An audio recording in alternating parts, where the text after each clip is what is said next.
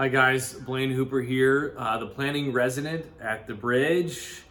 My wife Ann and I are planting Christ Our Refuge Church in Sharpstown to welcome all people far from God into his family by sharing Christ's love, especially first generation immigrants and refugees. I'm really happy to be jumping back into preaching in this Mark series that we're in. If y'all remember, we've been sort of exploring two key themes in every chapter of Mark. We're in Mark 10. We've been talking about how Jesus has been the man who wears the crown, the one who is glorious, but he is also the one who wears a crown of thorns. He is a suffering servant. Last week, Andy talked about how God the Father gave this glorious affirmation to Jesus, his beloved Son, and we saw Jesus in glory with the disciples, and Jesus was so glorious we didn't even know what to do with him, and the disciples were too. So I'm really excited to continue that discussion, but in a different way. This week we're talking about the relationship between eternal life in Jesus' kingdom and being first in life. The relationship between eternal life in the kingdom and being first in life. So let's pray. God, teach us to count our days, that we might find a heart of wisdom. Teach us to count our things, and not in a way that inflames pride, but that instead just is out of a heart of thankfulness, Lord. God, I pray that you would be with us, that you would help us to concentrate on your word this morning or this evening, whenever we're listening to this, God. And I pray that you would just give me the words that you want me to speak about eternal life, about this all-important topic. It's in Jesus' name we pray. Amen. So please open your Bibles to Mark 10:17. Mark 10:17. Now, in this passage, we're going to read about Jesus' encounter with a rich young ruler. Now, while you're finding it, do you guys remember the Titanic? You probably do. The Titanic was this beautiful luxury cruiser that was 882 feet long and 92 feet wide at its widest. It was the largest ship in 1911 at the time that had ever been built. It had state-of-the-art technology. It had all of these modern gadgets, and it was beautiful. In fact, Shipbuilder magazine said, ironically, they helped fuel a popular myth that the Titanic was unsinkable, that it could not be defeated by nature. Now, we know that's not true. On April 15th, 1912, at 11:30 p.m., the RMS Titanic was cruising off the coast of Newfoundland with 2,240 souls on its maiden voyage from the UK to America. And along the way, it struck an iceberg, as we know, under the waterline, and it began to take on water. And even though it took 3 hours to sink this giant ship, the crew was not prepared at all for an evacuation. And we know from movies or from documentaries that it was haphazard, it was disorganized, it was chaotic. And what's worse is that there were only 16 lifeboats. 16 lifeboats. That's enough for 1,178 people out of that 2,240. Ultimately, 705 people, mostly women and children, made it off that boat alive. Only 1/3 survived. It was a terrible tragedy that shocked the world. Imagine the whiplash, the shock of being on a luxury cruise. Even though there were different classes you could be on. Be on a luxury cruise to America in the safest, quote unquote, strongest ship that man has ever made. And then realizing in a moment that this gilded steel ship was actually a tomb that was taking on icy water. On April 15th, 1912, if you're on the Titanic, rich, poor, or middling, you've got to face your doom. And you've got a problem you can't ignore that demands an answer. You've got a need for salvation through a lifeboat. And you've got a fear that it will be impossible for you to make it off the boat alive. Wow. You know what did help your chances on the Titanic, though? Not surprisingly, money, status, importance. Many of you know that 39% or at least almost half of the affluent first class made it out alive. They were the closest to the lifeboats. 58% on second class, unfortunately, perished. And 76% in the bottom, or the steerage third class, died. Money actually helped people out on the Titanic. And the advantage, the importance of riches and wealth being, say, first or ahead is undeniable in this life, in this world, when we're facing tragedy. But what about the next life? What's the relationship between being important in this life and being important in the next life? Do the same rules apply? Because today in Mark 10:17-31, we're going to talk about a tragic situation in Scripture, the story of a rich young ruler, a man with unlimited potential who doesn't understand the relationship between being first or rich and being in heaven or the kingdom of God. Let's read and start off by in Mark chapter 10, verse 17. And as he was setting out on his journey, a man ran up and knelt before him, that's Jesus, and asked him, "Good teacher, what must I do to inherit eternal life?" So this guy runs up to Jesus, and we know from the other Gospels actually that he's rich, that he's young, that he's in charge, the whole world is in front of him, but he's got a problem. He's pretty perceptive. He's got a lot in this life, but he knows that he doesn't know where he's going. And notice what he asks. This young man's questions presuppose really two things. One, the certainty of judgment, of heaven or hell after death. And two, that humans must do something to earn heaven. He says, "What must I do to earn heaven?" Notice also, he asks, the way he asks, how he asks. He asks humbly, sincerely, on his knees, "How do I get eternal life?"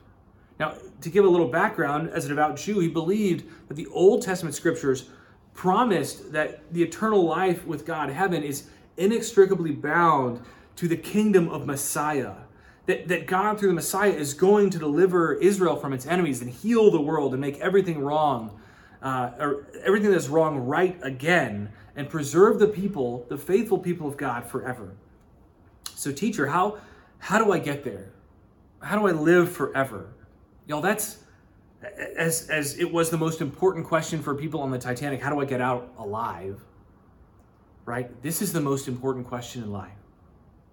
Right? We're all going to die. 100% of us are going to die. And we can hold our breath and deny it, but it won't stop the fact that today, when you woke up, you were one day closer to the end of your physical life. And this cuts across all barriers, whether you're rich or poor, or have a big family, or alone, or an orphan, or have parents, or whether your short life is 20, 40, 60, 80 years, it will end. 100% of the people on that maiden voyage to the Titanic are dead, right? Tragically, 2/3 died at sea, but the rest died later. So what does Rabbi Jesus answer to this man's question about the most important thing in existence? How does one earn eternal life with God? Jesus responds in expected and unexpected ways. Look at verse 18-22, starting with verse 18. And Jesus said to him, "Why do you call me good? No one is good except God alone." Now that is very unexpected. Jesus opens by saying, who's good but God alone? You see, Jesus is stating or hinting the fact that human goodness isn't as deep, it isn't as great as we think. There's something about God's goodness, rich man, that you're not understanding.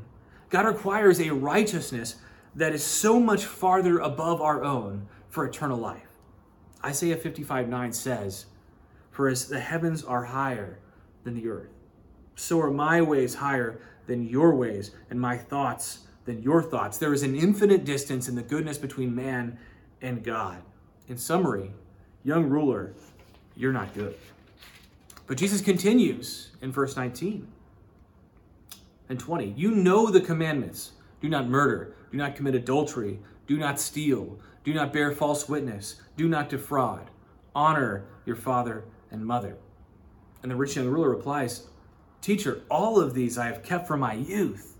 Now that was an expected response from Jesus the rabbi, because as a young, educated Jewish man, he would welcome and is ready for the question, have you been a good boy, right? Because everybody knew, and all the teachers of law and all the philosophers say, the way you get in to heaven is by being a good boy or being a good girl, right? And so when Jesus asked, have you kept the external commandments, the ones that people see, we can hear the rich young ruler's audible sigh of relief. Oh, yes, I've done all this stuff, right? I've been a stand-up guy since I was a kid. I'm in. But there's a problem. Jesus isn't finished speaking. Jesus says there's much more to inheriting eternal life than external obedience. In verses 21 and 22, look at this. And Jesus, looking at him, loved him and said to him, you lack one thing. Go, sell all that you have and give to the poor, and you will have treasures in heaven, and come, follow me. Disheartened by this saying, he went away sorrowful, for he had great possessions. Now that is totally unexpected. So much so that the rich young ruler, he goes away in extreme sorrow. See, Jesus didn't ask everyone he met in the Gospels to give up their stuff. So why does he really ask this guy? What does he lay on this extra commandment of giving everything up and following him? See, what Jesus has done has trapped the rich young ruler in revealing his deepest sin, his deepest barrier to life with God forever. And he wants the rich young ruler to realize that his most important, his most cherished thing in life are his things. Without knowing it, this rich, promising young man had been committing a great sin in his heart, blasphemy, by breaking the first commandment over and over and over and over. And the first commandment of the 10 is, you shall have no other gods before me. Wealth, possessions were this man's God. And he cannot even give this wealth up to get a seat on the lifeboat to the kingdom. Even standing before the Son of God, the one who actually owns everything. One thing not mentioned about the tragedy of the Titanic is that many people wouldn't listen to the crew to get on the lifeboats. They thought the Titanic is unsinkable. We're going to ride it out. We're going to be fine. And so several lifeboats were actually lowered into the ocean without full passengers. They could have saved at least half of the people if people had listened to the crew. That's a hard pill to swallow. But Jesus has yet more challenging things to say. And you might say at this point, time out. We still haven't answered the question related to our biggest problem. Like, what do I do to stay out of hell and get eternal life? And instead of answering directly, Jesus in his way is actually going to poke the stick in even farther. Let's keep going. Verse 23 through 26. And Jesus looked around and said to his disciples, how difficult it will be for those who have wealth to enter the kingdom of God. And the disciples were amazed at his words. But Jesus said to them, children, how difficult it is to enter the kingdom of God. It is easier for a camel to go through the eye of a needle than for a rich person to enter the kingdom of God. And they were exceedingly astonished and said to him, then who could be saved? These are very challenging words from Jesus. And the disciples are shocked. They're astonished. And Jesus says 3 times, it's impossible for rich people, very, very, very difficult, to enter the kingdom of God. Why is that astonishing? Well, the theology of the time said, according to the disciples' viewpoint, if you're rich, then obviously you're doing something right and God's blessing you. And on the other hand, if you're poor, well, it's because you deserve it and God is mad at you.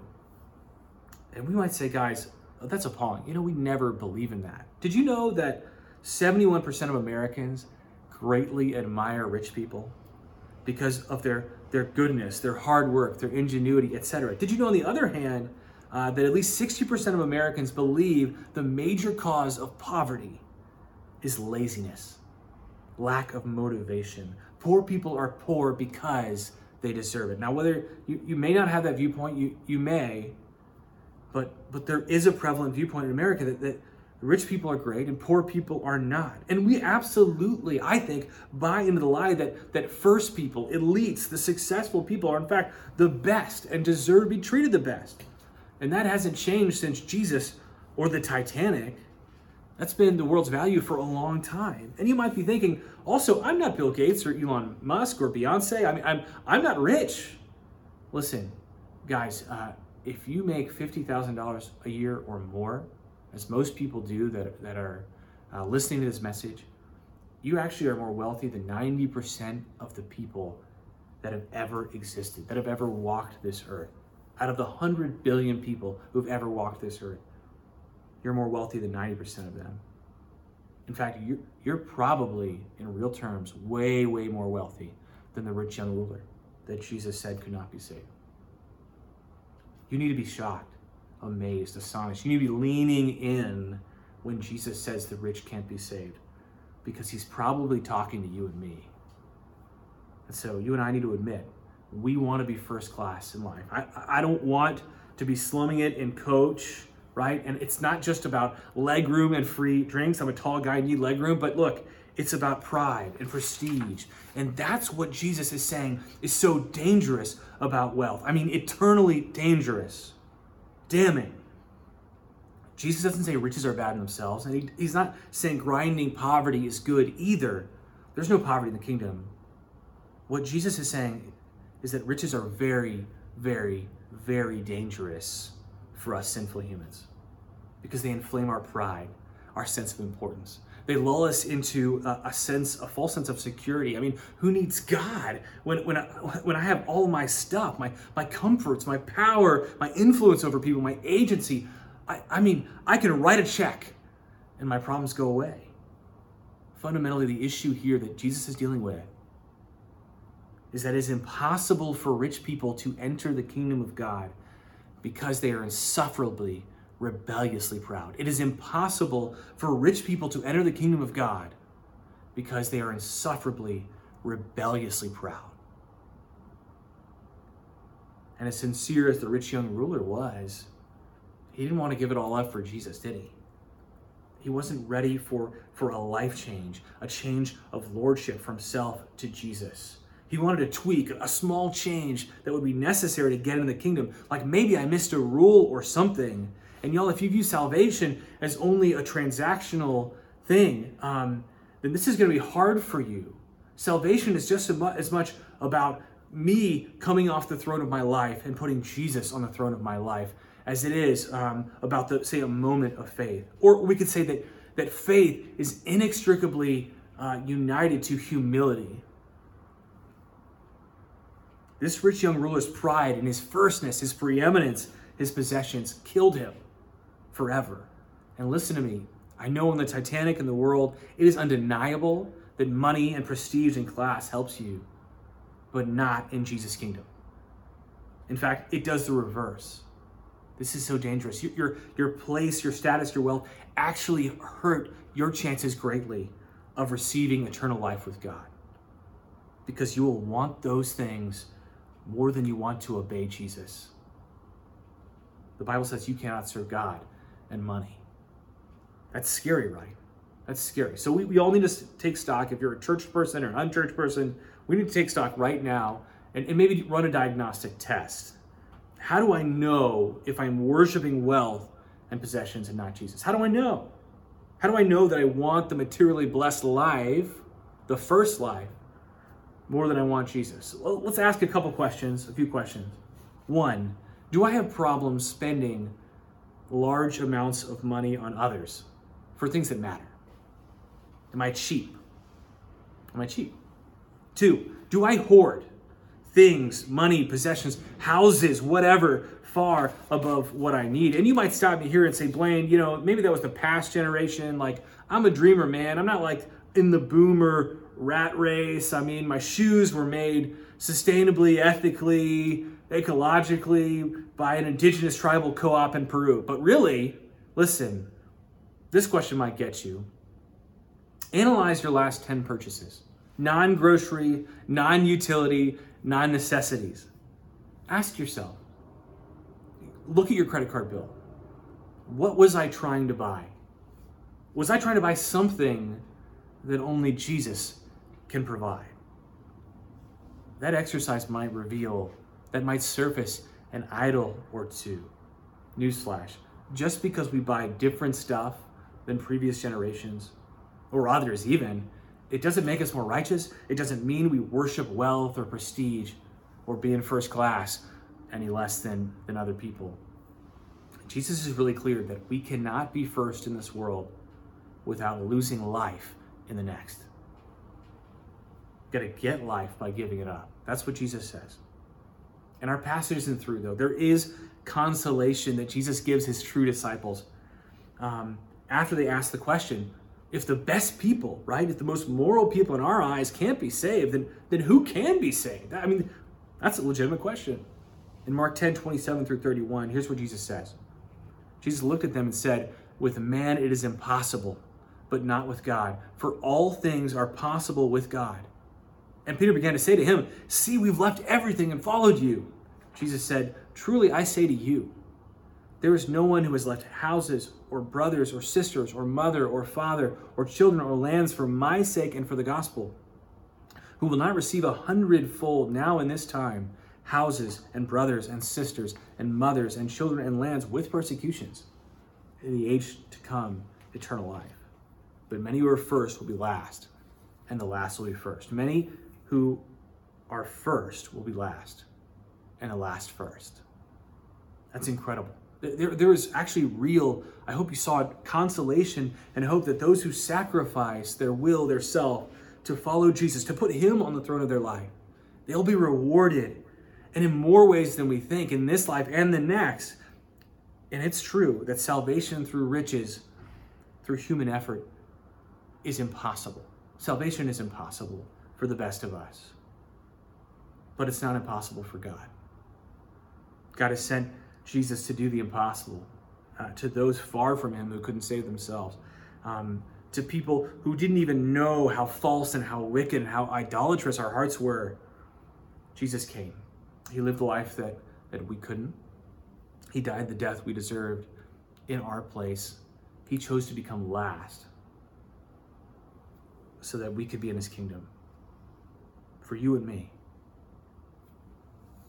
To die, to give us hope, a meaningful, beautiful life, no matter what social class we're in, and what's much, much, much more, an eternal inheritance in God's kingdom.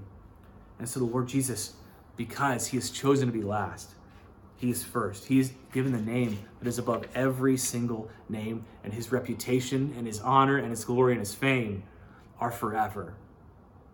And so Jesus must be first in your life and my life. And if he's not, then we're in trouble. Now, good news, guys. You don't have to repeat the tragedy of the rich young ruler. Today could be the day of salvation for you. Could be a day of repentance for you. Even if you believe in Jesus, it's possible that you have been living your life for status, for wealth, for possessions. And so do those that are beginning to realize that you're full of the pride of life. Guys, welcome to the club.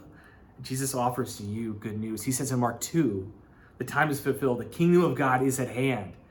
Repent and believe the gospel, whether for the first time or after a long time or again this week. Jesus says to you, whoever loves his life loses it.